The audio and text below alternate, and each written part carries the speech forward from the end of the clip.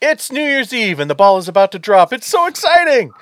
Out with 2022 and in with 2023. Here we go. 10, 9, 8, 7, 6, 5, 4, 3, 2, 1. Happy New Year!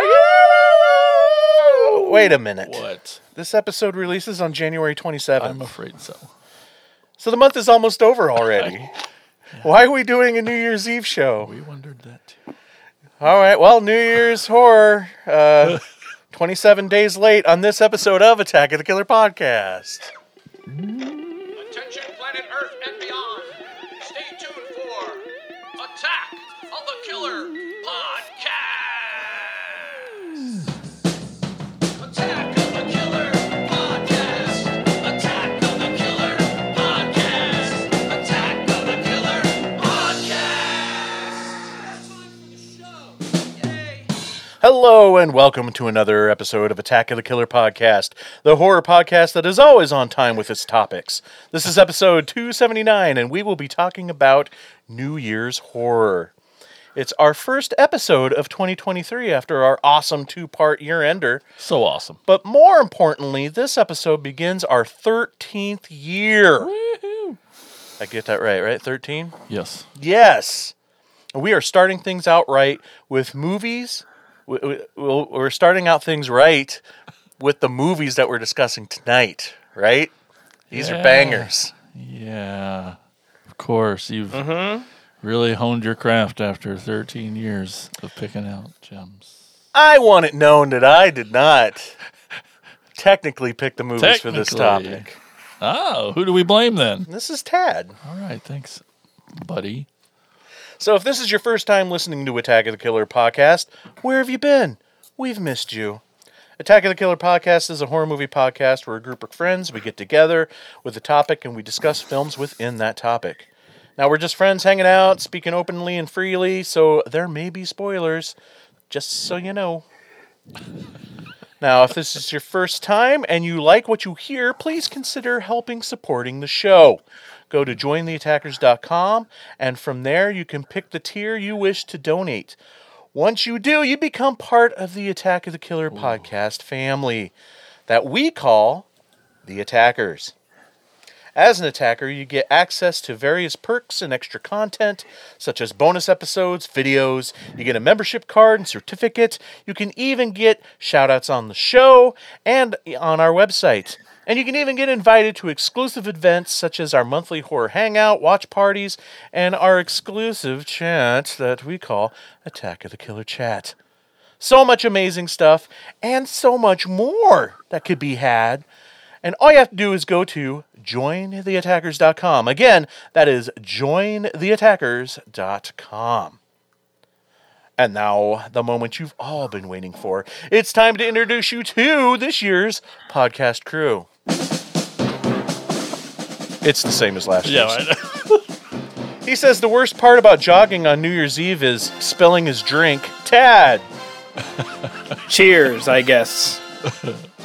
His New Year's resolution was to drop all of his bad habits, but then he realized no one likes a quitter. Jason! Hey, everybody. Thank you so much for being here. And I'm so happy that you realize that this show is coming out way after New Year's. That makes me so happy. Anyway, thanks for listening, everybody. Did I get the date right? I don't even know. But Okay, I'm pretty sure I got the date right. I did math. Anyway, his New Year's resolution was to read more, so now he watches movies with subtitles. Andy, everybody! I'm pretty much forced to. My wife makes me, so yeah. Thanks for listening, everybody. Heard about Shudder? Shudder is the premium streaming service where you can watch any and all types of horror entertainment. We all here at Attack of Killer Podcast love Shudder, and we watch it for various reasons. If it's watching Joe Bob, or going deep on obscure cult films, or staying up to date with the most current in horror, we love Shudder so much that we are going to give you a month of Shudder for free. So when you go there, just enter our promo code AOTKP and get the first 30 days of Shudder on us. Again, that promo code is AOTKP. Do it. So aggressive every time. Do it.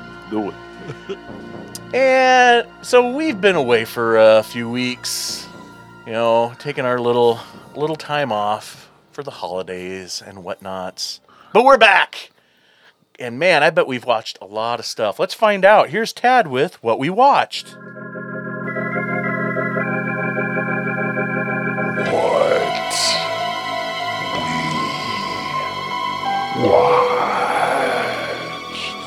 We could just rename this Letterboxd if it wasn't trademarked, because I feel like I'm always We just should get scrolling sponsored through. by them. Yeah, but no, it's What if we call it Letterbox, but we spell it on the way it's actually spelled? spell it correctly? Yeah. Yeah.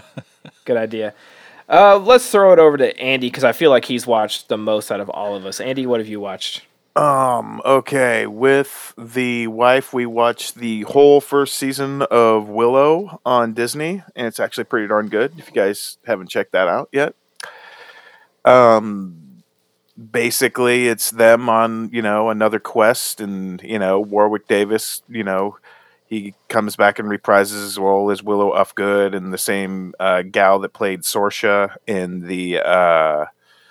the first movie is she's there too, and she had kids with Mad Mardigan and all that. And I don't really want to get too much into it because mainly I got a lot to say about all the other stuff I watch. But I think you guys would, if you like the first film, you'll really enjoy this one. I do not. This series. What? I said I do not. No, my don't? my brother watched it all the time growing up, and I mean we watched Goonies and Karate Kid and all the 80s classics, and I was like, Willow is so lame. Like, why does he like this? It's awful and dreadful. So I'd have to revisit it as maybe as an adult and see if it was just as a kid I didn't understand. I didn't like the fantasy stuff. I never liked Princess Bride. I never liked Willow. Oh, okay. Then it's probably not your cup of tea then. And I've heard that it uses modern language, which is turning a lot of people off the new series. A little bit. They say, I think they say shit, and they might have said, one girl called each other a bitch, and but yeah, I mean, it is what it is. I mean, I can see why people might not like it, but I think it's fun. Another series that the wife and I have been watching, it's an animated series called Little Demon. Have you guys heard of this? Nope. Yeah. It's on Hulu, right? Yes, it's an FX show, and there's a lot of cussing. Aubrey Plaza does voiceover, and Danny DeVito and his daughter are also in it. I've yet to pull the trigger, but I have it in my It's hilarious. It's really good. Basically, it's this witch that had a kid with Satan. And she's been trying to keep him away from Satan for 13 years, and then now the Satan finds them, and now they have to. It's kind of like Satan has her on the weekends, because and since she's half demon, this girl's going through puberty, so I mean it gets a little weird, but it's also the situations in it are just really hilarious. So it's a lot of fun. Okay, gonna fire them off here. I watched the documentary My Amityville Horror, which is an interview with one of the original kids that lived in the house, and just like the parents, he still maintains the story that something actually happened there. I don't really know if I really still believe it, or not. I still think it's kind of a hoax. I still think it's what he just pretend. Yeah, I think he believes what he saw. I just don't think he really knows what he saw. Rewatched the Walter Hill classic, The Warriors, because it's a kick-ass movie. If you don't know what The Warriors is, just go out and watch it because it's awesome. Come out and play. Exactly. I rewatched Dario Argento's Tenebrae, and it's still one of my favorites. Yes. That blood spray against the wall is best. fucking awesome. One of my top favorite, probably in my top 10 favorite moments in horror. Actually, it may not be in the top 5, but it's definitely in the top 10. I watched the documentary Blood, Guts, and Sunshine, which is the history of horror films being made in Florida. now most of them right now are, they're very, very low budget, and it's just like get a girl with a lot of tattoos and a lot of piercings, cover her in blood, and make sure she has big boobs, and can scream. Okay. But however, it also says that Bob Clark is not like he wasn't he's not really Canadian. He made his first film, Children Shouldn't Play with Dead Things, down in Florida. Florida, yeah. So it was a lot more insightful than I thought it would be, which I also recommend it. I think that's on Tubi. They I talk, also do they watched, talk a lot about Fred Olen Ray in there too, or I think I believe so. I know he's mentioned. because he was part of that scene, especially earlier on. Yeah. I also watched the history of Nazi exploitation films. This like Freud. I can't remember what it's called, but the one thing that stood out to me is that they interviewed Diane Thorne at great length, and this is on Tubi as well. But I can't for the life of me remember the name of it. But before she died, she was like she did like one of those chapels in Vegas with her husband, because she was like an ordained minister. And the thing that blew me away, she just goes, if you wanted, she would dress up like Elsa, She-Wolf of the SS, and officiate your wedding. Oh man, Jesus. Wow. if I knew that way back when. Yeah, so I mean, if you You'd wanted be to canceled now. yeah, exactly, right? So it's just like it blew me away when I heard that. I'm just like, holy shit, that is one weird wedding. Hey, Elsa, She-Wolf of the SS is an awesome movie. Shot on the same I'm sets not as Hogan's saying that, Heroes, but by I the mean, way. I don't think I want her to marry me. I watched a Ginger Lynn movie with Winks Hauser called Mind, Body, and Soul. It's about this satanic cult. Very low budget, very crappy. Moving on. Moving on. And I also watched Evil Laugh. It's a Vinegar Syndrome title, but it was made by the guy that got hacked to shit over the candy bar in Friday the 13th Part 5, Dominic Brazica. Another crappy slasher flick, but it's kind of fun in a way. Dude, I had never seen the movie before. I'm familiar with it. That is the second time today that this movie's been brought up. I was listening to Jonah Ray on the Movies That Made Us, and he brought up that movie on that podcast. So that's weird. Yeah, it's a very 80s product of its time, and for what it is, it's okay, but it's nothing spectacular. I watched the Blu-ray version, the updated version with the special features of a documentary called "I Think We're Alone Now," which is the two fans that are obsessed with Tiffany from the 1980s. And they're even in 2020s, they're still just as batshit crazy as they were back in 2008. And it's disturbing, even though they're kind of harmless. But yet, I would be very, very leery of these two people. They're I mean, but at the same time, it's kind of sad because that they're very mentally ill.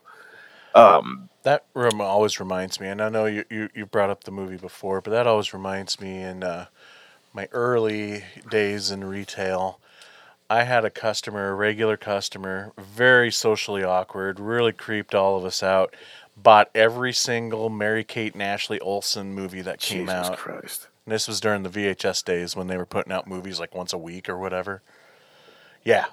He would special order the ones he didn't have in his collection. Well, you remember, like, I don't even know if I want to go open that can of worms, that rabbit hole, that, like, people had that, like, countdown till they turned 18. I mean, it was, like, yeah, really creepy. Like, old guys were really into the Olsen twins. It's, like, not cool. Which, as adults, they look like something out of a horror movie, so I don't see the appeal. Right, Yeah, they kind of look like the guy that they find in Seven with like all those like in the bed with like the fucking air fresheners hanging from the ceiling. Yeah. Yeah, well, we just lost I'm the sorry, Olsen that's a little twins as cruel. listeners. Yeah, well, fuck it. And this next one, I bought it as a blind buy, but it's probably one of the favorites that I've watched most recently. It's a movie called Villains, Oh and yeah. it's got Does it have a It's basi- Skarsgård in it? yeah. Yep. Yep. That's good. Have you seen it, Tad? Yeah, it was one from a couple of years ago. Watched it for the year-end episode. Okay, all right. This is the first time I've seen it. Friggin' loved it. Yeah, It's that's great. it's a very good movie. Just for any of the people that haven't seen it out there, basically it's a dark comedy about these two lovebirds that are bank robbers, and their car runs out of gas after they rob a gas station, right?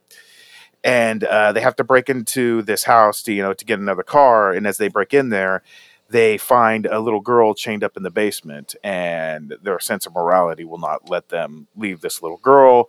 They eventually get discovered by this couple who are seemingly looking like they're living out of like the late 1950s. And uh, let's see, is it what the Sedgwick and hold on a minute. Yeah, Kira Sedgwick, excuse me, sorry, and Jeffrey Donovan are really, really good in it. Everybody just delivers a great performance, and it's a damn good movie, and I highly recommend that. Sorry, I know this has taken me a little bit. I said you were going to be the one that probably watched the most. So I also watched, and I believe this is on Shudder, but it's an Argentinian movie. I ordered this one, and freaking Lucio Fulci would have a heyday with this because there's a lot of gnarly eyeball shit in this. I don't want to spoil any of the eyeball stuff, but it's a movie called The Last Matinee, and it's just takes place in a theater, and it's random people that are so far spread out in the theater, they're not sitting anywhere near each other, and there's just a killer in this theater that are randomly killing people, and they also have a movie within the movie, because well, they're at a movie, and it's called Frankenstein Day of the Beast. Even like the movie that they're watching is kind of somewhat pretty engaging, but and I love movies that take place in, a movie theater, popcorn, midnight movie, all that stuff. Highly recommend this one too, just, because it starts off a little slow, but once it gets going, and the killer's really good. Yeah, all really good stuff. I also watched Ebola Syndrome for the first time. This movie is so fucking nasty and gnarly. I think it may turn me into a vegan. It's so fucking gross. Basically, this guy, gets he goes on the run after killing a few people in Hong Kong, and he ends up in South Africa. And he, as they're trying to buy pigs for this restaurant that he works at, he gets the Ebola virus mainly because he sexually assaults a tribe woman. And some of the dialogue in this movie is so non-PC, it's not even funny. And it's so racist. And, it's so racist against black people. It's so racist against white people. I mean, this movie is so awful. I mean, it's so awful, it almost gets humorous to a point. It's just like, it's like not even taking itself seriously. But, yeah, just this guy, he becomes like immune to the Ebola virus that he gets, and then he becomes a super spreader, and then he knows it, and he just basically weaponizes himself, and because he's already a piece of shit to begin with, and it's it's a gross fucking movie. Highly recommend it. I also watched the BBC movie. Not really a movie. It was more like a broadcast. It's called Ghost Watch. You guys heard of this? I think it's on Shudder too. yep. Yeah. Mm-hmm. Yeah, basically, it's a Halloween broadcast that the BBC did back in the early 90s. And a lot of people, it was very Orson Welles' War of the Worlds kind of feel to it, because people thought this shit was actually happening, because the BBC news people that did this, and then they did it at Halloween, so that people thought they would be in on the joke, but they played it so straight-laced that people thought this shit was actually happening, like a seance, and wind was blowing through, the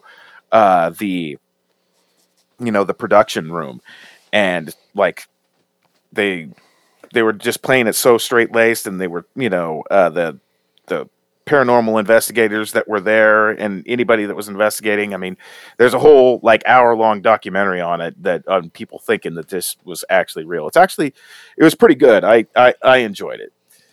I watched a Lamberto Bava movie called Delirium with Serena Grandi and Daria Nicolodi and George Eastman. Have you guys heard of this? Yep, I have, but Yeah, it's basically your typical, mid '80s giallo. Serena Grande, not a great actress, but she also, she was hired for certain assets. Let's just say that. Yeah, not bad. Different. It's it's a typical Italian booby slasher movie. It's fun.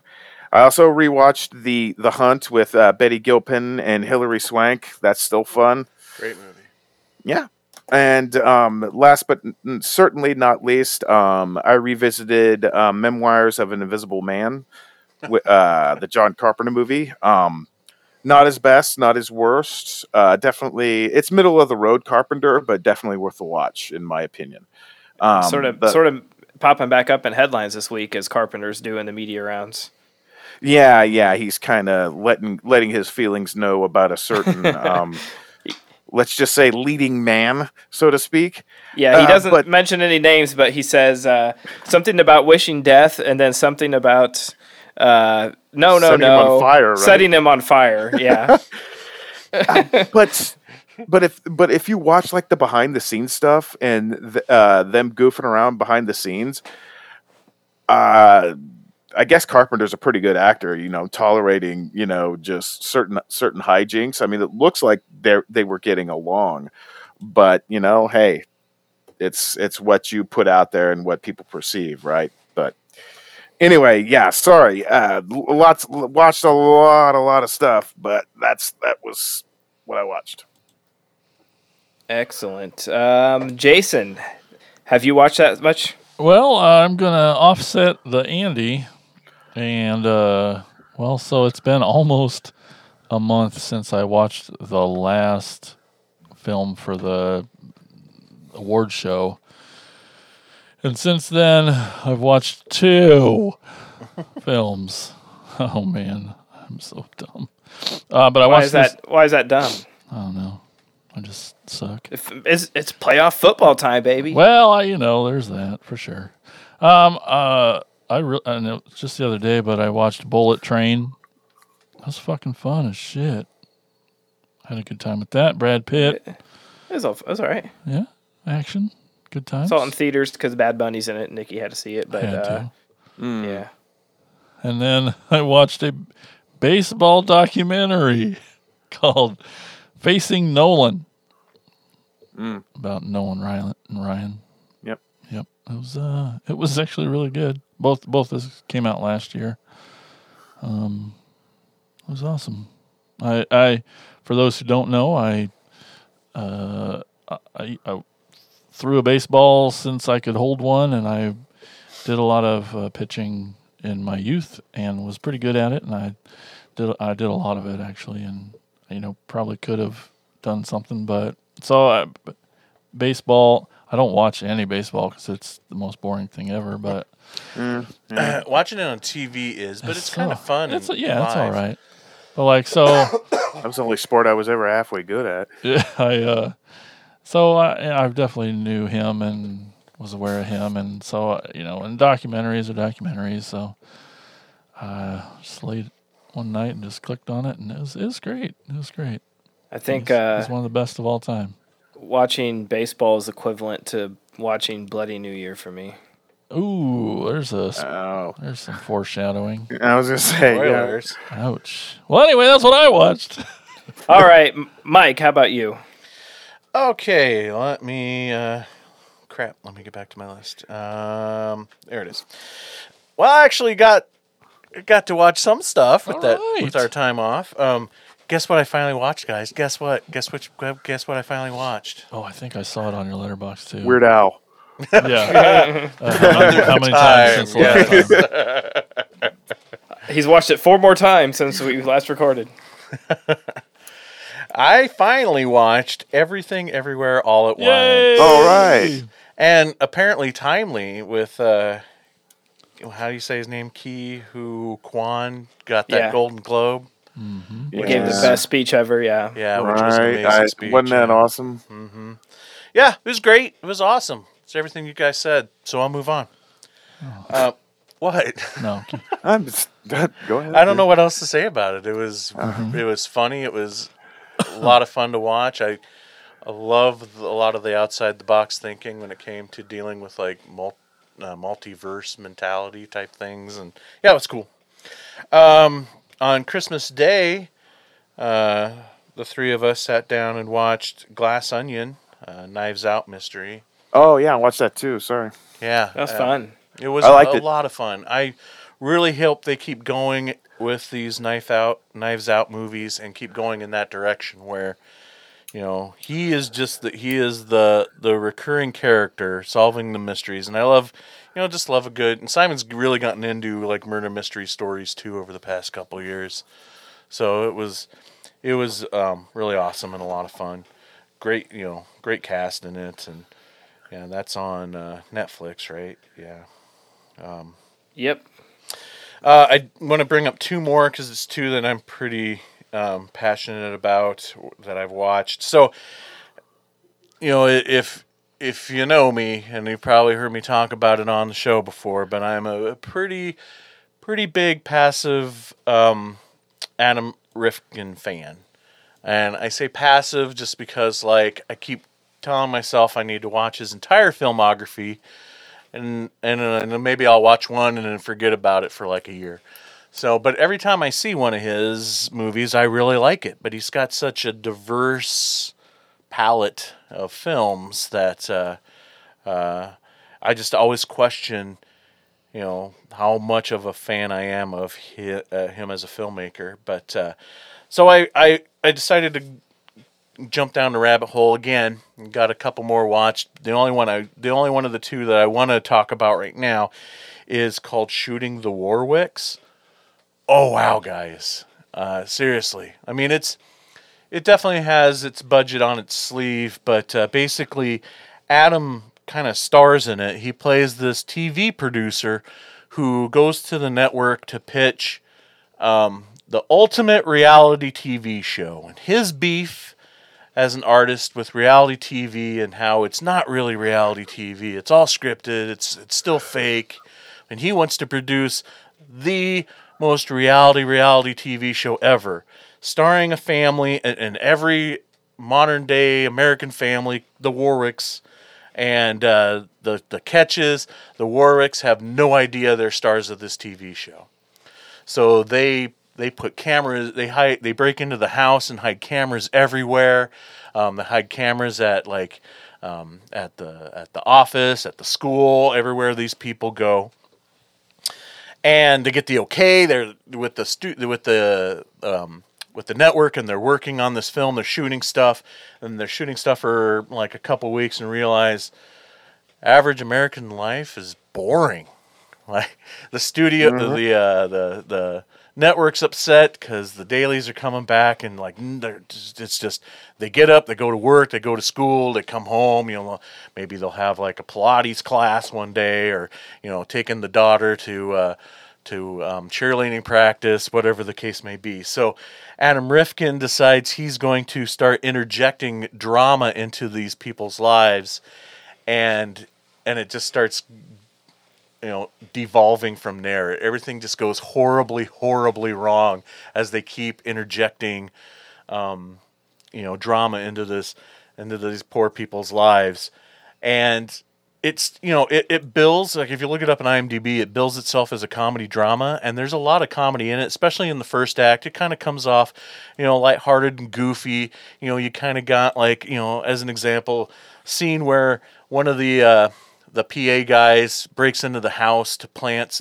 There's a big topic of product placement. The network wants product placement now, so this PA has to break into the house and start planting all these products everywhere, like a certain brand of peanut butter, certain brand of condoms and whatnot, and then the daughter comes home, so it's like TV sitcom-y where the guy has to hide behind doors and hide in closets and stuff, and almost getting caught every single time. So it gets a little goofy and silly with that. But oh my God, guys, by the third act, it gets fucking dark. It is super dark and does not end well for these people. There's still some silliness going on. They're still trying to, it's some comedy going on. But oh my God, I couldn't believe just how dark they went with this, with just tearing this family apart. So if I remember, I think it was Tubi. Everything's on Tubi, right? Mm-hmm. So I highly recommend checking it out. It's called Shooting the Warwicks. And then the last thing I want to bring up, just because I just recently watched it, it's just hot now, and I wanted to be the first one to bring it up. On Netflix, I watched the documentary Hatchet Wheeling Hitchhiker. You guys, Yeah, Nikki that? watched Kai? it. yeah, about Kai. I'm hoping to check it out. It's a great doc, and oh my God, it's just that guy was weird. That guy is something else. But anyway, that's what I watched. Excellent. And so, Tad, what did you watch? I'm somewhere in the middle. I also saw Glass Onion. I saw Babylon, which I really, really liked. It is a 3-hour telling, sort of, yeah, it's Damien, I'm drawing a blank on his name, but he did La La Land, and has Margot Robbie and Brad Pitt, and has a great cast about these actors who were made it big in the silent era, and then once movies turned to talkies, how they struggled, sort of like a more serious, crazy version of Singing in the Rain. And yeah, it was real. I loved it. I thought it was fantastic. Oh, Tobey Maguire plays like one of the creepiest humans ever in this, like a really scuzzy businessman. Highly recommend that. I think it's going to pop up quite a bit during awards season. White Noise, I think, was a little over my head, a little too artsy, maybe. It's a Noah Baumbach movie. But this is like his big budget movie for Netflix, and I'm like, man, I don't know if I like when they give him a big budget to work with. I mean, good for him, and I think other people really liked it, but I think it was just a little over my head. I watched a new documentary on HBO Max called This Place Rules. How was that? I really liked it. Andrew Callaghan, he is sort of this street reporter. He's been famous on Instagram for sort of like a cult guy. He does these street interviews with real people and he sort of catches these crazy people basically on camera saying the craziest shit, and they gave him the budget to make a feature documentary, and he sort of follows the Trump campaign around up into the climax of January 6th, 2022. And we all know what happened on that day, but it's sort of a humorous look at both sides. He talks to crazy lefties and crazy right-wingers, and just sort of has a strange, I don't know, look at these people in our country. It's political really, landscape. It's very interesting. I finally checked out The Menu. That was fucking awesome. Has anyone seen that yet? Not yet. I watched the Not yet. trailer. I haven't, no. Jason, you got to talk Michelle into watching this one with you. Because of the food. Yes, so Yeah. It is a like black comedy / horror with, is it Ralph Fiennes that played Voldemort? He plays sort of like the most pretentious, sought after rich chef, famous chef, and these people pay top dollar to go eat at his private restaurant, and things don't go according to plan. It has Anya Taylor-Joy as the lead. Oh yeah, love her.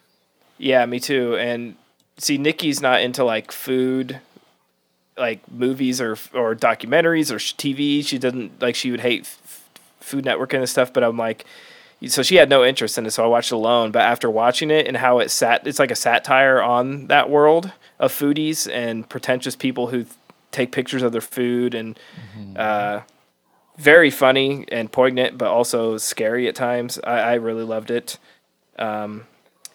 Saw Megan, which was fucking awesome. No one else has seen Megan yet? I want to. I just it's not around here yet. How is it not around? It's there. Come on, man. It's the number one movie Well, outside of it. Beat It's- Avatar. But the theater, well, it should because I heard Avatar sucked. But this, I Sorry. really Killed the shit.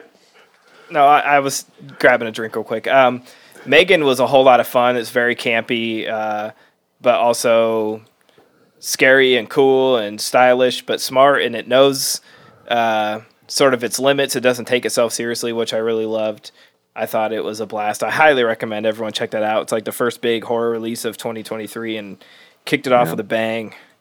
And then Friday night, watched Jason Lives on the big screen with my buddy Jason. I So forgot that one. I've seen 3 Right. movies.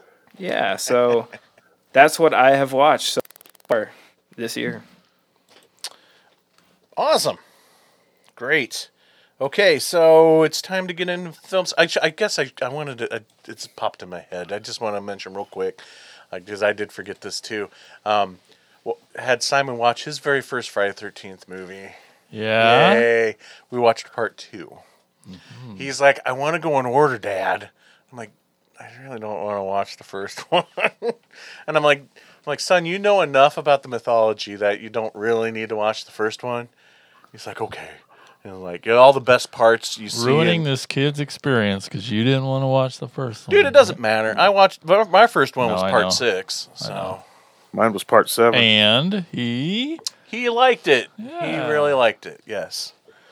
Okay, I just wanted to throw that out there. I was pretty proud that That's awesome. finally got a kid. Finally got my son to be not only watching horror movies, but now starting him out on my favorite franchise. So You need to really corrupt him and turn him on to part 5 we'll get there. because We'll get there. it's so sleazy. He still awesome. he covers his eyes for nudity, so he'll have his eyes shut a lot during part 5. But we'll get there. That shit, he's gonna miss 2/3 of the movie. I know it's funny. Exactly.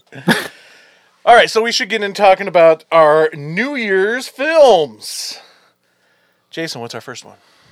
Our first film is from 1987, and it's called Bloody New Year.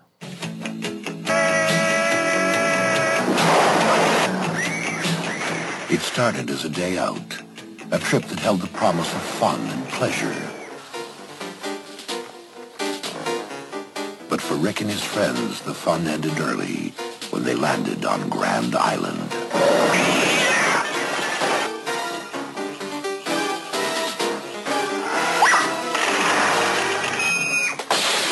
For those who dare face a horrifying and bloody new year. Attacked by the dead. Threatened by evil. Chased by the unknown. Terrorized by monsters.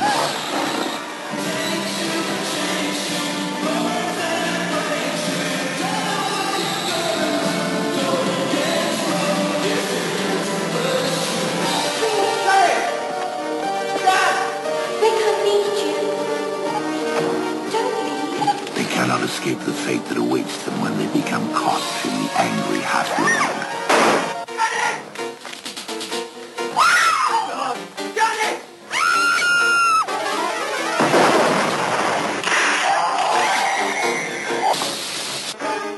Dead or alive, they are locked in time forever.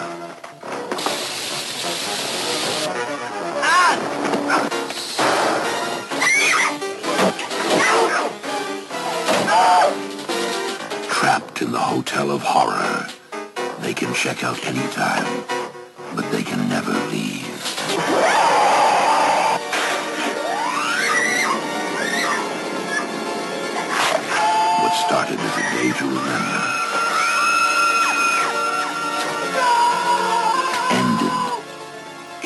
bloody new year. Announcer guy pretty much said everything, but I'll say again. A group of friends take refuge in an island hotel that is decorated for New Year's. But soon enough, even the walls themselves are striking out against them. I know, right? Written and directed by Norman J. Warren, everybody's favorite. It's his fault. And Is it though? We'll get to it. Oh. And a bunch of other people you don't know help make this movie. And I actually found myself not minding this one. It Sometimes you perplex the fuck out of me, dude. like I Yeah, I have. Oh yeah, man. you know, like it was just so they had to have had like $7 to make this movie. Apparently so. And I thought they did the best they could. They had a very thin script, concept, and there were some cute things that happened in the movie. I don't know. I liked some of Are it. you joining the movie defenders now? I mean, Come on now. is it that you're just watching so few horror movies now that like Right, that even this. that you're it's just like- getting your fix? It's like Because, dude, the whole time I'm watching it, and I'll start off by saying I didn't hate this either, All right. but that should be expected from me. Right. The whole time I'm watching this, I'm like, oh, fucking Jason's hating this. Jason is hating this. So I do feel happy, a little happy that to find out that you didn't mind it. I which didn't that mind it. Should be on the box. Jason didn't mind it. Well, I don't know. I mean, I thought that Nikki Brooks was cute as hell, so that really helped. Which one was she? She was Janet, the lead girl. The lead. Wait, The was lead that the blonde American girl. Yeah. Mm-hmm. Okay. But yeah, they. Oh yeah, I'm watching kinda the thought they were trailer all- again, I and kind of thought they were all kind of cute. they were when they got trapped in that net for like 45 minutes. I'm just looking at this trailer, I'm like, get out of the net, you crazy! But what about when they spun that dude's head around for 45 minutes? yeah, That was sort of awesome cool. too. Yeah, that was funny. Okay, all right. Here's my thing. Like, I feel like I kind of like all of the effects that they did. It's just because if you would have taken all those effects and put those exact same effects in something shittier, like some shot on VHS movie, you'd have been blown away, you know? Or if maybe a little more competent filmmaker shot those effects a little bit better, like a better DP, better lighting, better camera angles, whatever, those effects would have been mind-boggling for 1987. Because I'm watching that head twist thing, and there's one moment where it's like, I mean, we're all sitting there, and we know enough about filmmaking and editing to know how they did that. They just would turn the head as far as they could humanly possible, cut to another shot, have the guy turn his body around, put his shirt on backwards, and then turn it some more. But as far as that, like, cheap ass Executing it? effect, it was executed very well. And there's a moment where it's just like, it almost kind of looks like the neck is stretching more than it should. Like- So it convinced me, kind of. Yeah, and I was like, oh, fun! They're going around another time. That's great. This is So cool. does that actually forgive the Roger Corman swamp monster from the Felt Table effect? Because that looked like dog shit. I don't know. I even like the the girl's paper mache face. yeah, I didn't actually mind kind it. of like I that didn't- too. I I didn't mean, mind obviously that's somebody's, poor man's Halloween costume, It's right? Toilet paper. It was, and it was latex. there was a charm to it. I thought yeah.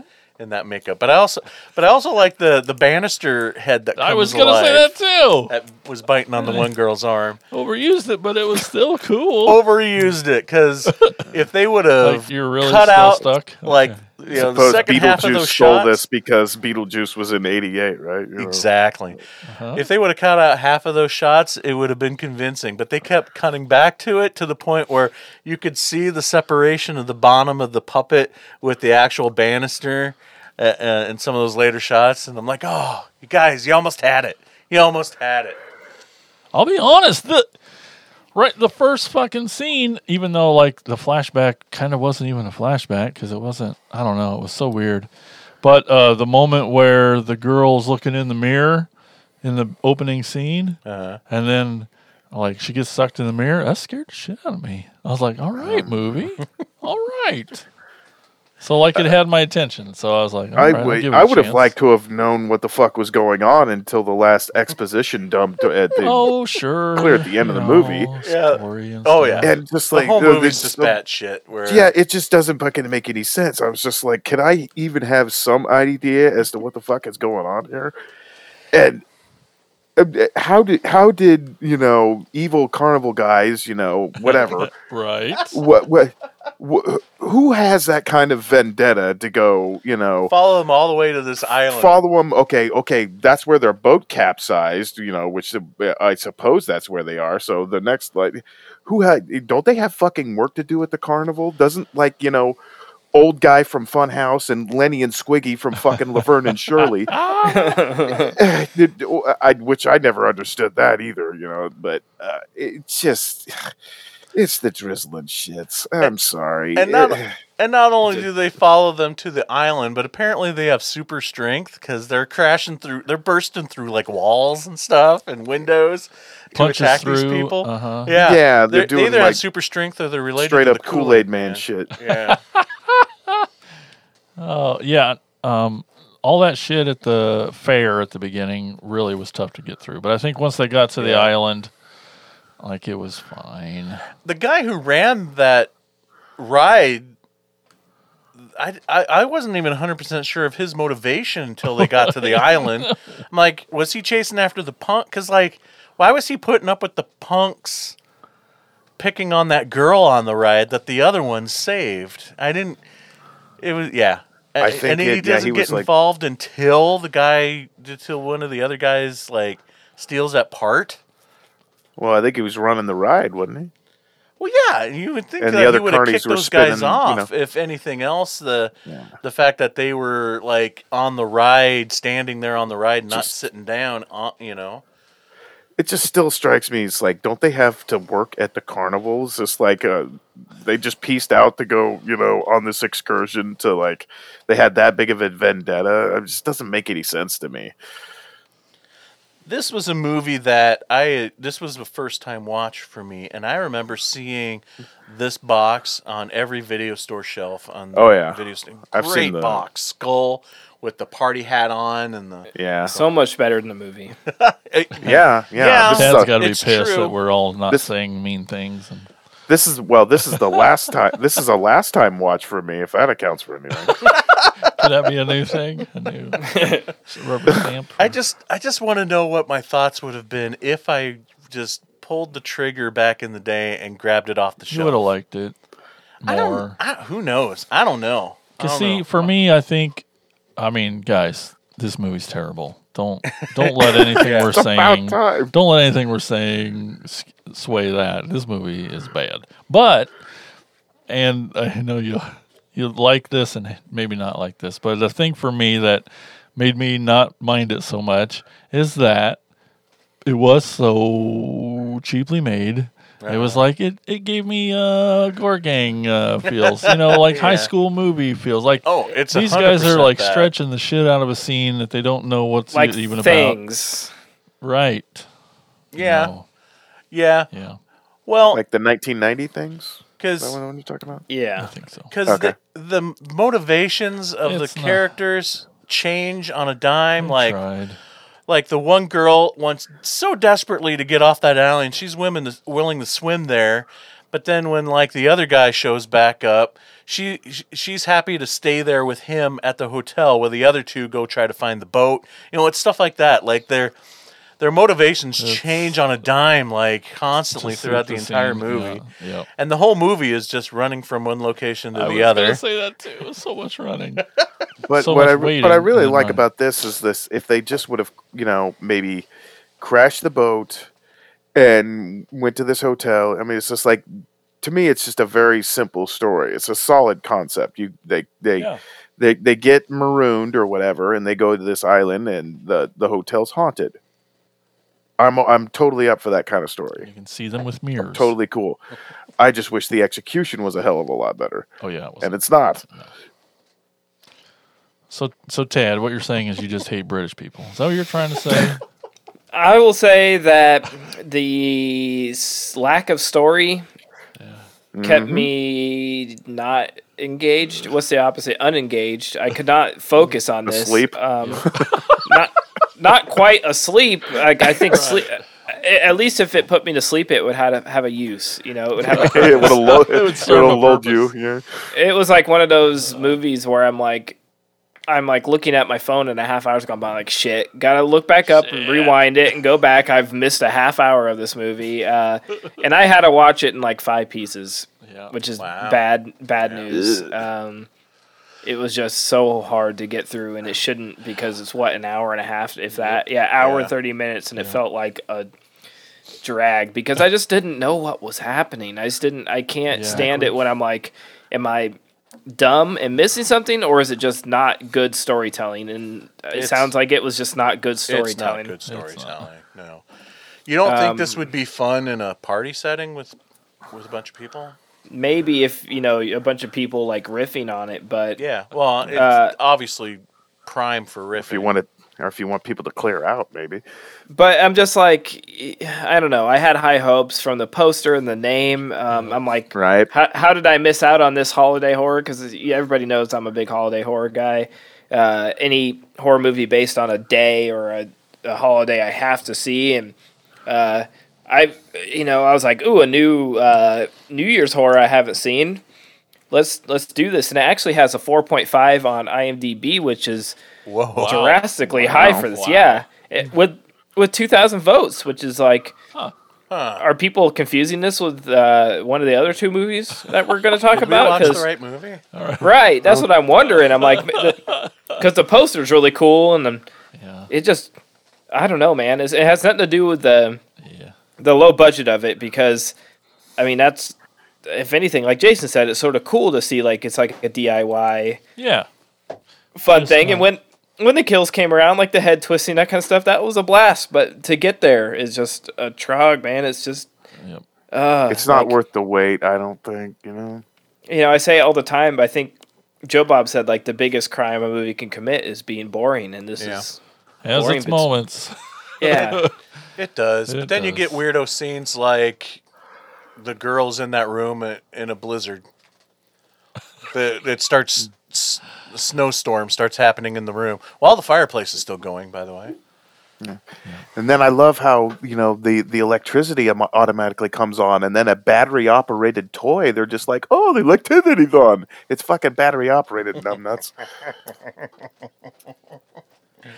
Oh, yeah. There's a lot of like head scratching stuff going on in this movie. A lot of it, and it's like they come up with, oh, this would be a cool thing, and but then there's no rationality for it whatsoever. I kind of liked when they're watching the movie, and then it like shows flashbacks That to Sheik the Sheik pops out of the screen. I like how they pulled that off. That was kind of That's fair. again That's fair. with like no budget. I thought that was kind of a neat little effect, a no budget effect. It's kind of cool. But then the guy in the projection booth gets all wrapped up. His feet get wrapped up in the film, and it's just like, oh, you ruined that moment. They're watching Fiend Without a Face from 1958. Yep, and their attention to detail in this movie, because at one point you could see a poster, a handwritten poster on the wall that says, tonight showing Fiend Without a Face. They really paid attention to what they were doing. Yeah, Bloody New Year, 1987. I don't know if the filmmaker if the director dude saw Evil Dead and thought he could do it better. Right, but it's But it's very Evil Dead-ish. It's very like Evil Dead with like missing the point of what Evil Dead was. I mean, you even have like that really hit me when they are in the hotel and everything has been going crazy. Well, and then you get like, some of these people are getting possessed. And you get you mentioned the girl with the toilet paper makeup on her face. She turns on a dime, no reason, into this Exactly. demonic creature, no reason. And her supernatural thing is fighting off one of the guys that's been attacking them. So they run in horror, and then when she shows back up at the house, she's attacking a different one of those guys. So how do you know she's not on their side? Right? The only people that she attacks are the ones that have been following them and attacking them. Tell you what, at this point, I didn't really give a shit. yeah, you're looking harder than a lot of us did. I didn't even care. But yeah, I don't know. I mean, obviously, there's issues with the script. Obviously, there's issues with the directing. But I really feel like maybe the fault was the editor. I think like the director pissed off the editor because there's so many weird, not only editing choices but sound effects choices. What's with the laugh track scene? I think it was supposed to be an evil presence, but it's It laughter. comes off like it's a laugh track. I tried to hear it different, and it kept sounding like laughter. I couldn't. I really think it was a laugh track. And they just kept Evil. repeating that one shot where the camera, again, Evil Dead, camera's a POV evil presence coming towards those two, and then they're holding hands, and then they step away from each other, and they just keep repeating that shot several times. Yeah, it's a time loop. They're stuck in a time loop. Oh, that's it. See, you got it all figured out. All right, Bloody New Year. Good luck with trivia on this, Tad, because I was trying to find information about this movie to kind of try to figure out what the hell happened. And I only couldn't find have much. one little bit, and it's simply for a nice shout out to listener Brian Clark. This was shot on location at Butlins Island in Wales. The Doctor Who Delta and the Bannerman Part 1 was also filmed here in the same year, which also, like Bloody New Year, has a 1950s theme. Nice. All right. Thanks, Brian Clark. Yes. Man, I was really hoping you'd have some insight on what the hell happened. Oh, no. Nope. There's only 3 pieces of trivia, and yeah. So you get a movie like Nightmare Weekend, which is also a head scratcher of like what the hell happened? What's going on? But there's lore to that. There's actually been a lot of articles written about how that movie came to be. Well, I mean, look at The Room, There's a movie about the movie. Exactly. Yeah. Exactly. But there's no information out there that I was able to find about what the hell happened with Bloody New Year. Maybe someday. But until then... It's for you to do the research and make the documentary. Oh, all right. Sounds good. I'll do it. We're on it. I'm going to need your help with that, guys. I think we Okay. need to watch it several more times. Oh. Tad, what's our next movie? Our next movie is a classic from 1980. It is Terror Train.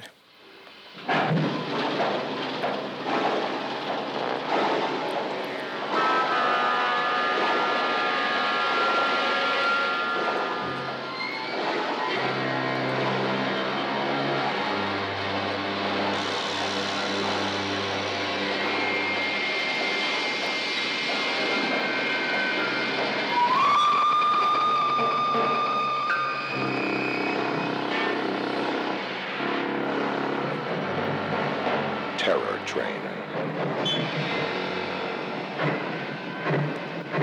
Everybody take off your mask. Hey, take it easy, man. What are you doing? Oh my God. Stay with your date.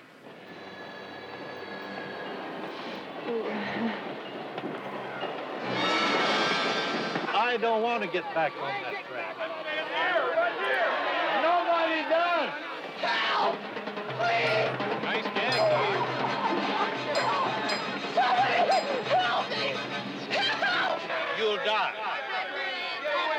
this temperature, you'll die. You'll die. Come on, Mo. Come on.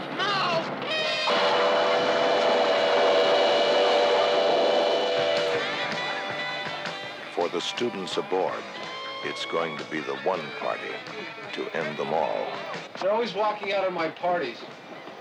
But this time, you can't.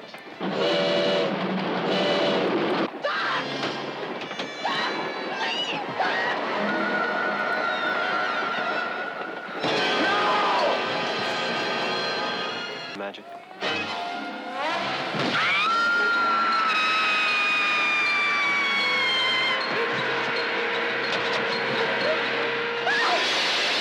My last big college party. It's a joke. Goddamn practical joke. Train. I don't want to get back on that train.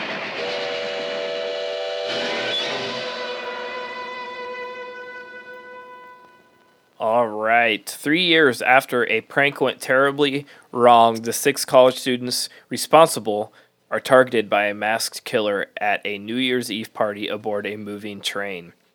I love this movie. A little peek behind the curtains. We actually were planning on watching the reboot, which came out on Tubi just recently. And I finished it, but about halfway through realized that it is actually set on Halloween. They changed it for the reboot, so Yeah, I watched it for our year ender and kind of wanted you guys to watch it anyway. So when this topic's brought up, it's like, oh, let's do the new one. Totally forgetting that it was Halloween and not New Year's. yeah. But I mean, any opportunity I get to rewatch this, I'm stoked on because I mean, this is like, you know, peak like 1980 is right after Halloween, The Fog. We have Jamie Lee Curtis as our lead, has a young, handsome David Copperfield. It's masked killer on a train, New Year's Eve, a bunch of crazy, horny, drunk college students. I think this one's a lot of fun. I've always liked this one. Yeah. This is like my go-to for New Year's Eve over the other movie we're going to talk about. I mean, it's crazy that we have enough movies to talk about to make an episode on New Year's horror, but to me, this is the best, my favorite. I love the sort of disguise and how he switches disguises throughout the movie. Ending sort of weak to me because it's like, I mean, it's there. You know, we get red herrings all the way through the movie, and then spoiler. I won't spoil the ending. If somehow you haven't seen it, this is a classic. You should hit pause and watch it, but.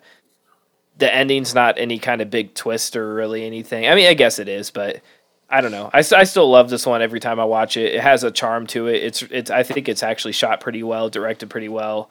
What do you guys think?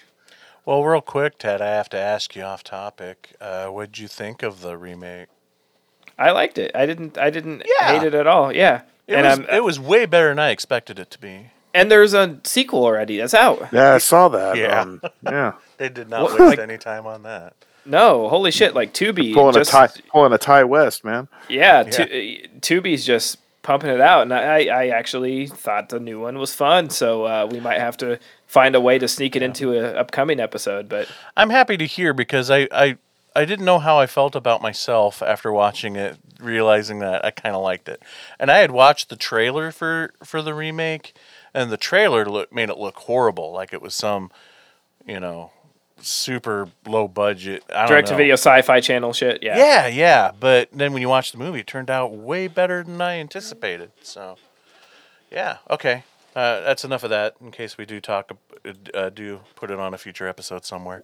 What I think is really interesting about this, and listening to that trailer again, is Jamie Lee Curtis the only person alive where I can hear her scream and just you can recognize her scream. Yeah, like when you call her Scream absolutely. Queen, she truly embodies that name because holy shit! I mean, it's like, did they just pull that from Halloween and use it for her whole career? It's how does that work? It's like more recognizable than her voice. Yeah. I thought that Yeah, during the movie. that's I'm like, did they just hard to steal argue some of with that that. from the movie? Yeah. This film, truth be told, I didn't hate it the first time I saw it. I mean, because I've seen it a few more times since then. But this is one of those movies that continues to grow on me. Um, yeah, it's. I mean, I love the era that it's made in. I mean, I get the, and I know it's another Jamie Lee Curtis movie, but it's like it feels like disco horror to me, and I kind of like that the feel and the era of that. And of course, you've got a sorority and fraternity party. I mean, that is just prime slasher fodder to me. So I mean, that's you're checking all the boxes, and plus, you are Young, pretty horny people. yeah, and plus, the setting is also great as well, because I mean, you've got limited places to go. I mean, you're either going up or you're going down. You're stuck on it. Yeah, I mean, it limits them to, especially back then, before cell phones. They can't even radio this in. They're literally stuck moving from train car to train car, which is very claustrophobic. Yeah, and of course, you're in the middle of a damn costume party. Anybody can be, anybody. It absolutely. So I mean, the concept is very, very, very strong, and like you said, you got David Copperfield, but I mean, the greatest trick he ever pulled was pulling Elle Macpherson. But yeah, I mean, I think the blood and the fight that Jamie Lee has with what is this guy's name? Is his name Edward? Our killer. I think. Let me see here. I have it pulled up. I think it starts with an E, doesn't it? What'd you say, Jason? There's an Ed. Yeah. But it's his current picture, so I can't even tell. Yeah. There's Kenny, Mo, Ed, Jackson, Mitchie. Mitchie's the girl. The magician. Well, whatever. This killer, I mean, you see her, you see him rip her earring out. I mean, she's taking her licks and stuff like that. But, yeah, I mean, I agree with Tad on the ending. Just him getting all schizo, and then it's not much of a payoff in that aspect. But I mean, the movie is good, and it's strong, and it's got good characters. Yeah, and it's still, it is still a product of its time, just of the very early slasher craze, but hey, that's the era that I love. But yeah, it's good solid disco horror. This was a first time watch for me. Cool. I'd never seen it before. And I thought it was awesome. It was really great. I thought a lot of the acting was awesome. I'm just like, is that really David Copperfield? Is he really in this movie? Holy crap. Yeah. And he was great. And I didn't realize how big of a crush on Vanity I had, but she was. Oh, God, that's right. That's so right. hot. Yeah. I forgot. Yeah, I was going to mention that. I forgot she was. When I rewatched it, I was just like, oh, shit. Yeah. Last Dragon, baby. But I don't know how literally he could have cleaned up the blood from the lizard guy in the bathroom. How's that happen? But anyway, yeah, it was a fun murder mystery type, and we all knew it was going to happen. But sort of like slasher mixed with like a whodunit, Well, it's a slasher murder on the Orient Express, essentially. And I thought this is the most actually on a train it looked like. In all the scenes they're swaying around you didn't ever lose perspective of being on a train. I don't know if it was super poor man's. It had to be processed, but man, I thought they sold that really well. But yeah, I thought it was great. What else has Hart Bachner been in? Because I remember him from one of the Urban Legends. and I remember him being like Supergirl's boyfriend, in the Helen Slater one. He was in Die Hard. Oh Opposite God, Bruce that's Willis. right. That's right.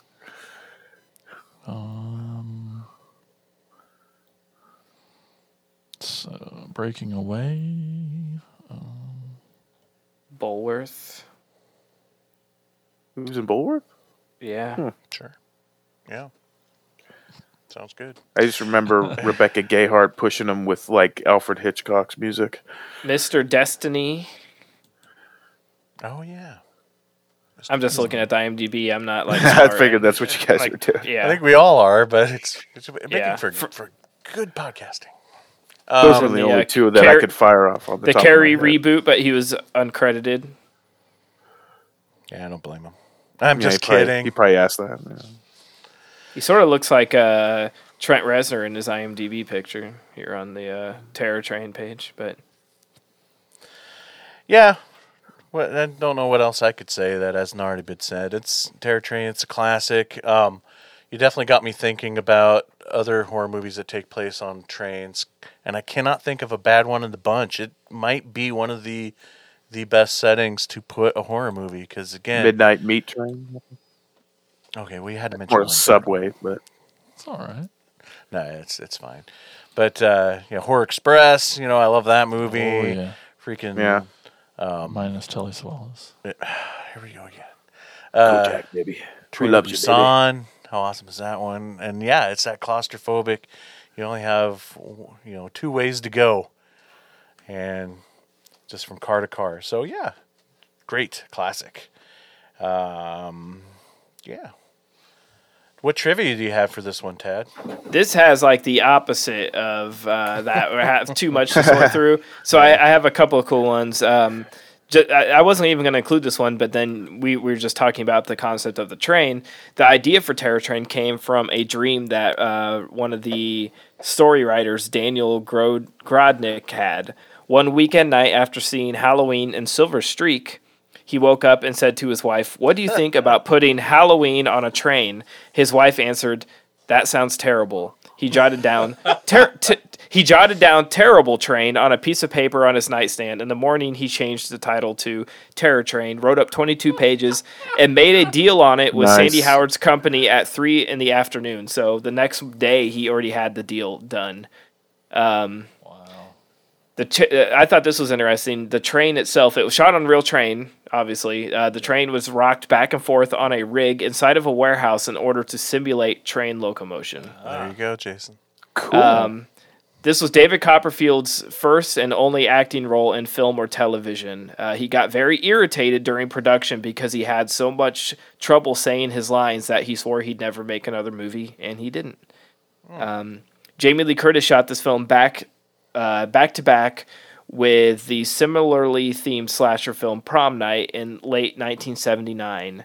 Prom Night shot in Toronto in August and September and released in July, while Terror Train shot in Montreal in November and December and was released in October. So she went straight from one to the next in Canada. So Nice. I know that obviously some crossover between this and Prom Night, especially with the whole like prank gone wrong type thing.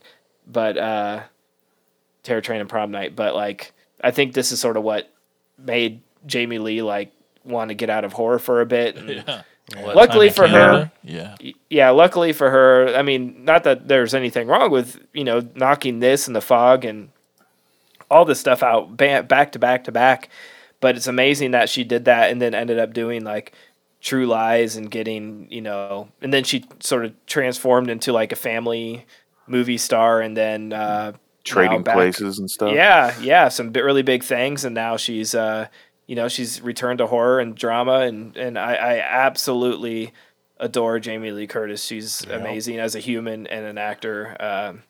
One of my favorite people to ever live. So, yes. Just she's awesome. again, talking earlier about it, not to get too far off track, but her support for all of her cast and the filmmakers behind Everything Everywhere All at Once, sort of taking a back seat to these other actors, like letting them have the spotlight and cheerleading them on and being awesome is just like inspiring too. You know, Yeah. she's made sure that she's like the one person involved in that movie that's not getting the spotlight, and I just adore her for that. Like putting them all on pedestals and making sure they get their due justice. So, right on, Jamie Lee Curtis. I really want an action figure of her from that movie. with them Yes, fingers. yes. Dude. how You can buy the cool. hot dog hands from A24, Of course you can. God damn it. and they come in like an Oscar Mayer box. Oh, that's awesome. We thought about doing that for Halloween. Amazing. Yep. All right, Andy, what's our last movie for today?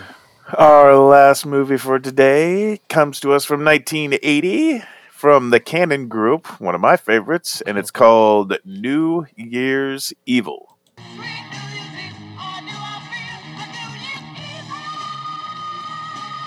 On the one night they were celebrating New Year's Eve, he was out, ending their life.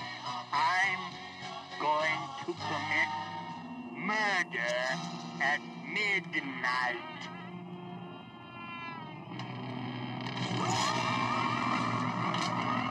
Call me evil.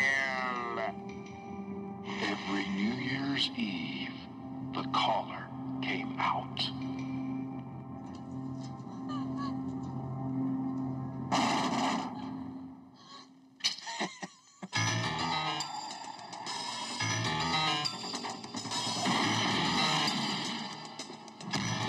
Please. I'll do anything you want. We can even get it on if you want to. I won't make any comments.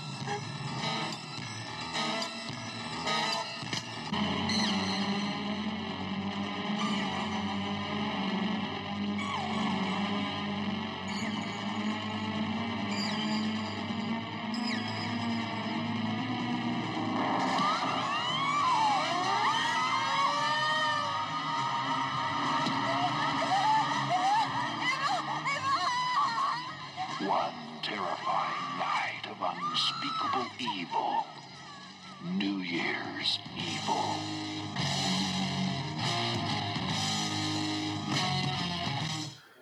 During a New Year's Eve celebration, a Los Angeles disc jockey receives a phone call saying that when New Year's strikes in each time zone, someone will be murdered, and she will be the last one.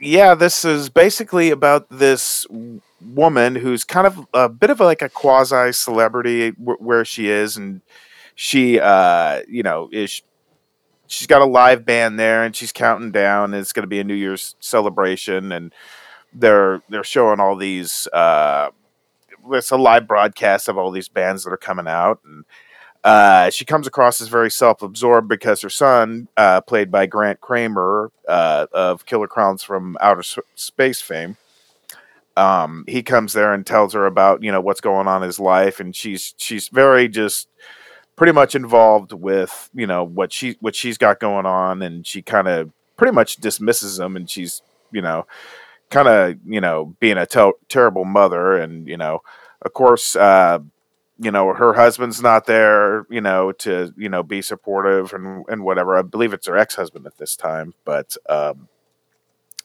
and as this live celebration is going on, she's getting this call, and as you might have heard from the trailer, Mike Myers, Dr. Evil voice going through like a tracheotomy box is saying, "I'm evil," and he's killing all these people, and it turns out this guy is going to random places. Like one's in an asylum, and he kills a nurse there, but to me, like a lot of the kills are just very sanitary. This seems like it could be. This is what I look at as a Lifetime slasher movie. I mean, it's very tame by even by the 1980s standards.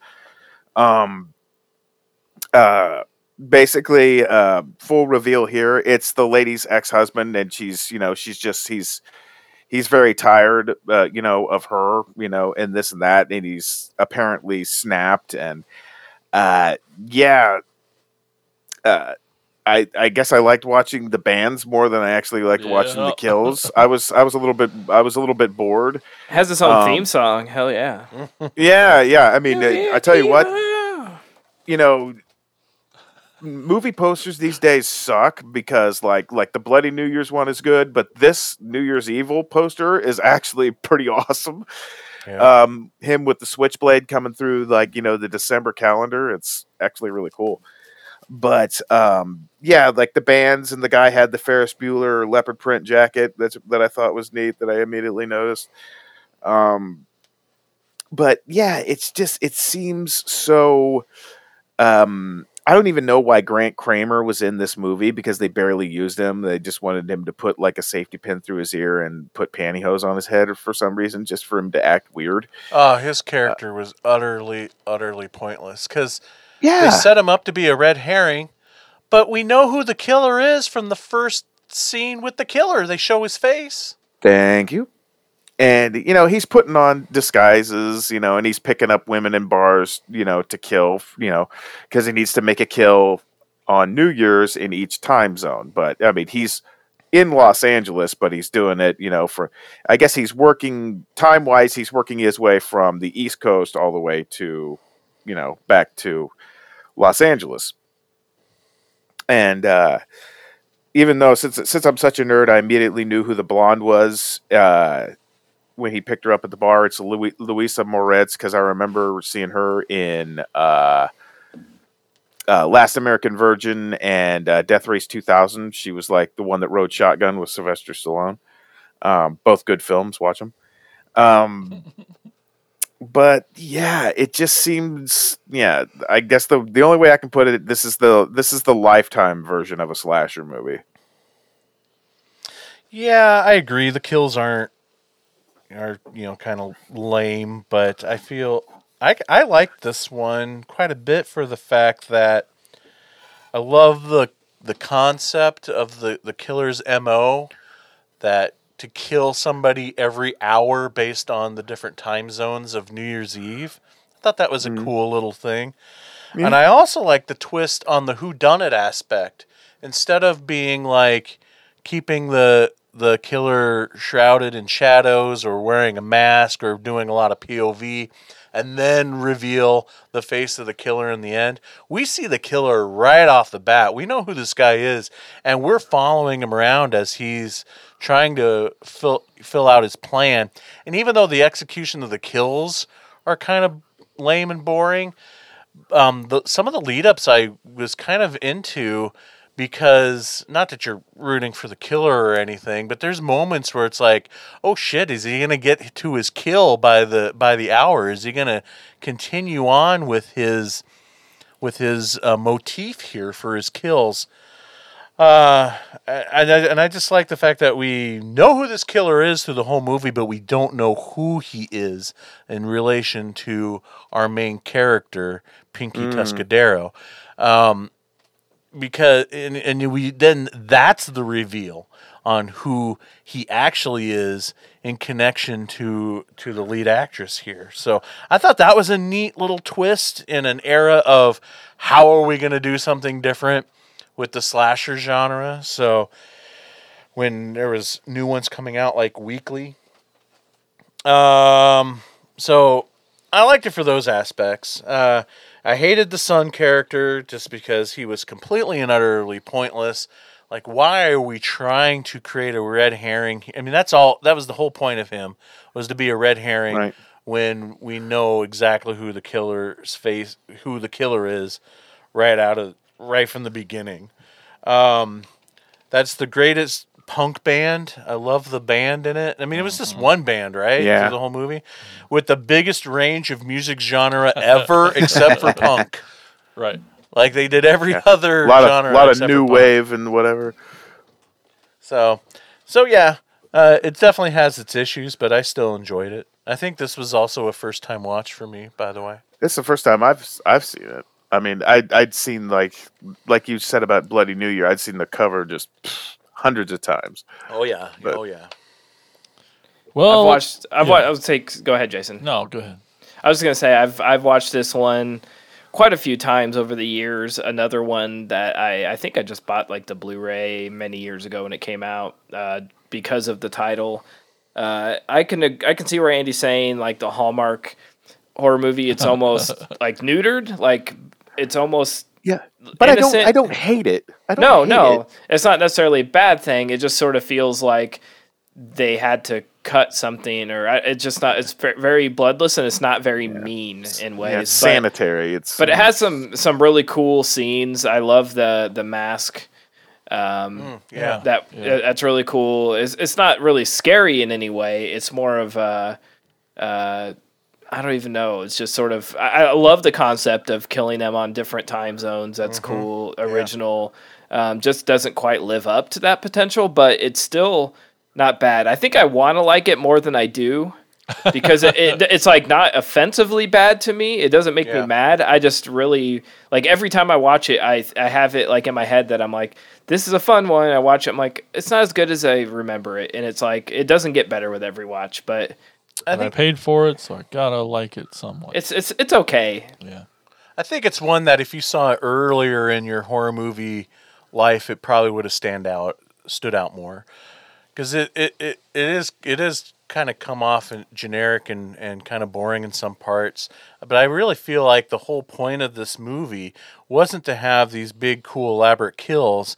It was the build up to the kill, whether you're rooting for the killer or you're rooting for the victim. It's a little Hitchcockian, maybe not executed as well as it could have been, but it's kind of Hitchcockian in the fact that there's a ticking bomb when it comes to these kills. They have to be executed within the hour. And the moment that really stands out to me is when he's at the drive-in, and it just kind of feels like his plan is falling apart because he's dealing with like these punks that are causing havoc at the drive-in, and there's just several moments where it's just like, oh, is he going to get his kill completed within that time frame because he's got to do it on the hour. So I feel like the filmmakers were trying to do like a reversal suspense kind of thing where, it's got to be done by this time or the whole plan falls apart. I don't know. Well, I just want to refer to what Andy said earlier. This is a last time watch for me. Whoa! I'm just trying to make that a thing. That's all. I like it. It was my first time, but yeah, it's a shock, but it was my least favorite of the three. That's really. I was just gonna ask. Wow. That person was better. It was. What order did you watch them in? I've been trying to watch them in the order we talk about them. So. Whoa. So Bloody New Year was first, and you still liked it better than this one. Wow. My favorite part of this movie, though, is it was halfway through the movie, and the cops were like, "I think he's using a voice changer." Really? Because who talks like that? Right? Like yeah. The world's most annoying voice. Hello, Sydney. I wished it was that good, but I just like shut up and kill somebody. And he also talks so slow that you would think for like a live TV broadcast they would just hang up on him because I'm like, dude, you're talking too slow. This is live television. We're cutting you off. Yeah. I can't remember what else I was going to say. I think the band is actually like a real that at the time was a real band, and it was sort of like probably like friends of the director or something. It's like, hey, you want to be in a movie, and you just got to learn some songs. And apparently, someone wrote the New Year's Evil song, which they felt they needed to play over and over again. But it's a banger, so I don't blame them. One of the other things that I'm impressed is how many damn people were in that convertible. I actually paused it and counted. There was 9 goddamn people in that convertible at the beginning when it pulls up. Because there's like 2 right behind like the back seats. I'm just like, it's a fucking clown car, man. Did you remember what you were going to say? Sorry. Nope. Nope. Oh, yeah. I thought, though, out of the three of these films, though, I didn't think the first two had shit to do with New Year's Eve. Really? But this one was, like, all fucking about New Year's Eve. Like, it really embraced the time. Yeah, I did want to mention that earlier with Bloody New That's how I Year. It is the most disconnected from its holiday, I feel like, than any I other felt more. holiday. It had Christmas ornaments up. I'm like, Yeah. this feels more Christmas. Yeah. But but you definitely have the feels of New Year's with this movie. Because it was in New York, right? That's when it was supposed to be. No, Yeah, that can't she be was- right, was it? It was in Los Angeles. Los Angeles, because And she was talking to people in New York and Aspen. And, The movie would have been a lot shorter if it was in New York. If the kills are based on time zones. Yeah, he just would have went for her and just said, "Fuck it, you're dead." Yeah. And I probably shouldn't give shout outs to other podcasts, but my favorite podcast with Gorley and Russ did an episode. They're doing like a holiday horrors, and this is an episode they did on New Year's Evil, and it's really funny. And hearing a perspective from two comedians is really good, so I recommend checking that episode out. Sweet. Tad, what trivia do you have for this one? Well, it's funny you mentioned Hitchcockian because director Emmett Alston is in a Hitchcock-style cameo as a bearded camera operator. Nice. In the movie. And then during the first call made by the killer, it is mentioned that the voice modulation makes him sound like the Phantom. We assume that is a reference to the character from Phantom of the Paradise, but that's that's where I first went. Yeah. Which is a really weird reference because that movie came out, mid-70s. It wasn't a huge hit. It's not like it's a huge piece of pop culture. Like, who got that reference? Well, yeah, maybe for that time, but I feel there's been other movies and bands and stuff that have really homaged Phantom of the Paradise with their stuff. Okay. But then it's like 30, 40 years later, so yeah, the that's movie had time about to gestate and grow a cult following. That's all the what I thought was interesting out of the trivia on this one. All right, cool. Well, there you have it, folks. That's it for the films for this episode, but there is still more Attack of the Killer podcast to come. We're going to take a quick break, and when we come back, we'll do our segments. But first, you're going to hear a promo for our podcast network called the Prescribed Films Podcast Network. The PFPN, as we call it, is home to many amazing shows, including our newest show on the network called Screams from the Basement. Heck Yay! yeah. Screams from the Basement with Sam and Casey is a bi-monthly horror podcast in which two friends discuss things all horror, including new, recent watches, horror collectibles, and more. So check out our newest show right here on the network, Screams from the Basement. And check them out and all the other shows at thepfpn.com. We'll be right back.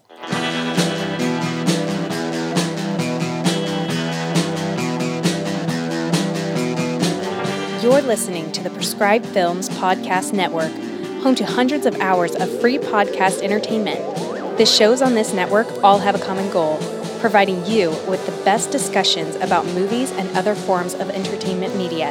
The PFPN hopes to fill your earholes with audio joy.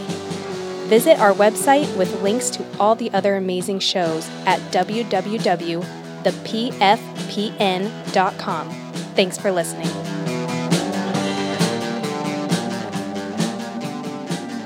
Welcome back to the show. So it's the segments portion.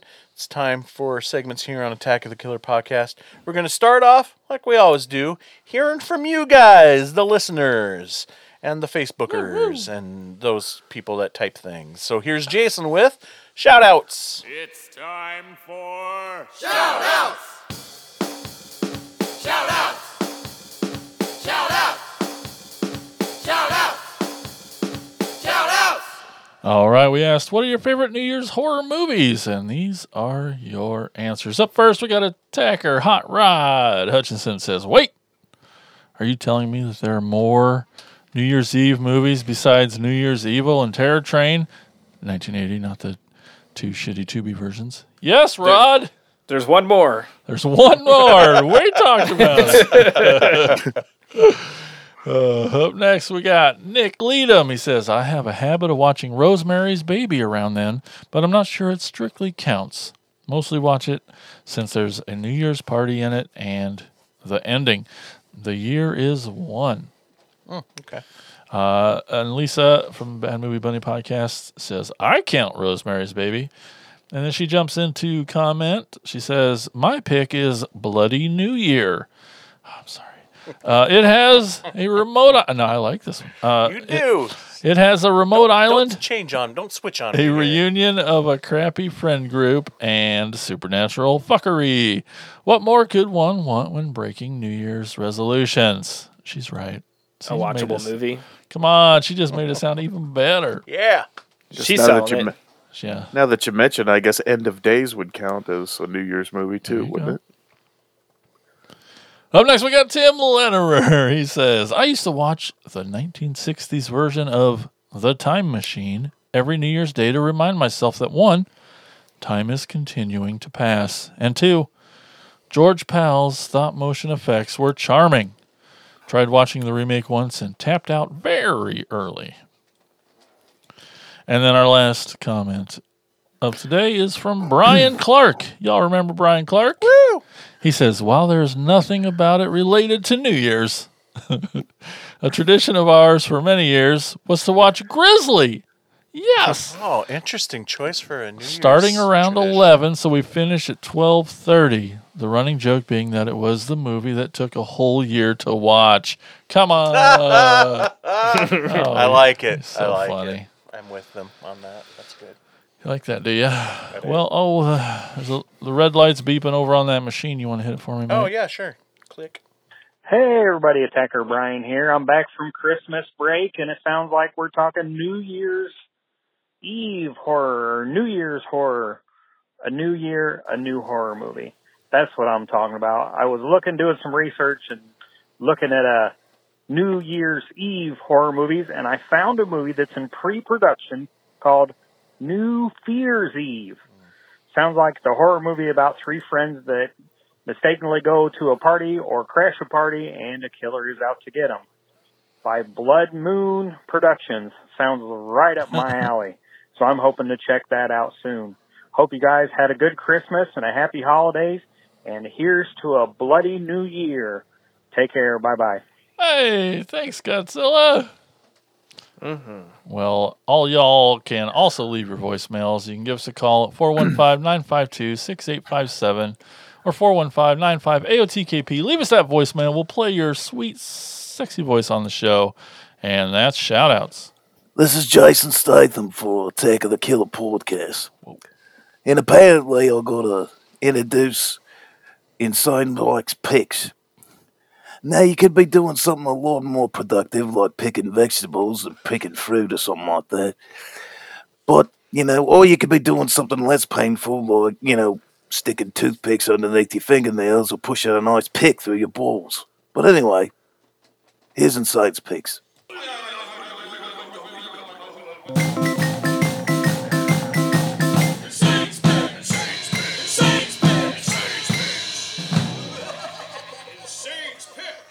Thank you, Jason Statham. That was awesome. Wow. I didn't know he was stopping by. Yeah. Love you in the Crank movies. You need to make part 3. I'll get on it. After a small hiatus, Insane's Picks Hall of Fame is back with part 2 of inducting legendary scream queen Linnea Quigley. We last left off, if you remember, in the year 1985, where a movie would come out that would change everything for her. It would be her big breakout role. We're talking about the classic zombie punk film, Return of the Living Dead. Linnea Quigley was cast as punk rocker Trash, who has a death fixation and has a habit of taking her clothes off on top of tombstones. Return of the Living Dead was directed by Dan O'Bannon. When it came out, Linnea's strip dance concerned the producers, and they did not want her to show full frontal nudity on screen. So Dan O'Bannon and the producers kind of butted heads on that topic, and out of pure frustration, Dan said, "Fine, we just will make her look like a Barbie doll. So Linnea had to go through several experimental makeup tests so that she could wear what they call the Barbie doll prosthetic over her crotch, so the producers would, be happy. Which caused many hormonal young men, myself, very, very confused watching the movie. Is that what it really supposed to look like? Yep. After Return of the Living Dead, her reign was supreme in the late 80s and the early 90s with such films as Sorority Babes and the Slimeball Bolorama in 1988, Night of the Demons in 1988, other movies like Nightmare Sisters, Creepazoids, Witch Trap, Hollywood Chainsaw Hookers, just to name a few. She was on the cover of several horror magazines back in the day. She had tons of TV appearances like USA Up All Night, various talk shows, Entertainment Tonight, and was even on Joe Bob Briggs' Monster Vision. During the filming of Night of the Demons, Linnea first met FX artist Steve Johnson. He cast her boobs for the lipstick through the nipples and fell in love. They started dating, and later, while working on the film Nightmare on Elm Street Part 4 Dream Master, Johnson proposed to Linnea right after Linnea played the soul bursting out of Freddy's chest. He gave her a ring while hosing the KY jelly off of her, and they married January 17th, 1990. Unfortunately, they divorced in 1992. In the early 90s, she almost left acting. She wanted to become a police officer with the Los Angeles Police Department. She passed the written test, but luckily for all of us, she decided to continue acting instead after that. And thank goodness she did, because some of her best films were still to come. She continued to work on film after film after film. Then, in the magic year of 2008, she hit the peak of her career when she worked for Prescribed Films on the movie called Legend Has It. Oh yeah, that's one of my movies. We worked with Linnea on two more films after that, Collapse in 2011 and Demonica in 2014. And would you believe I still had to do the research, look at her IMDb page, just to make sure I got the years right. Linnea Quigley, she's an actress, musician, producer, author, model, and someone I consider a friend. After more than 35 years in the business and 125 films, Linnea Quigley is still America's Scream Queen. And with that, we close out Insane's Picks Hall of Fame for the time being. Starting next episode, we're going to begin a whole new venture with Insane's Picks, so tune in next time to see what I have cooked up in the future there for Insane's Picks. But that also concludes another episode of Attack of the Killer Podcast. That's it. Happy New Year, guys. Happy New Year's. I want to thank everybody Happy January 27th. Right. Yeah. I want to thank everybody for listening, and from all of us here at Attack of the Killer Podcast, we hope you have a happy and horrifying new year. So until next time, we'll talk to you again. Oh no, could this be the end of?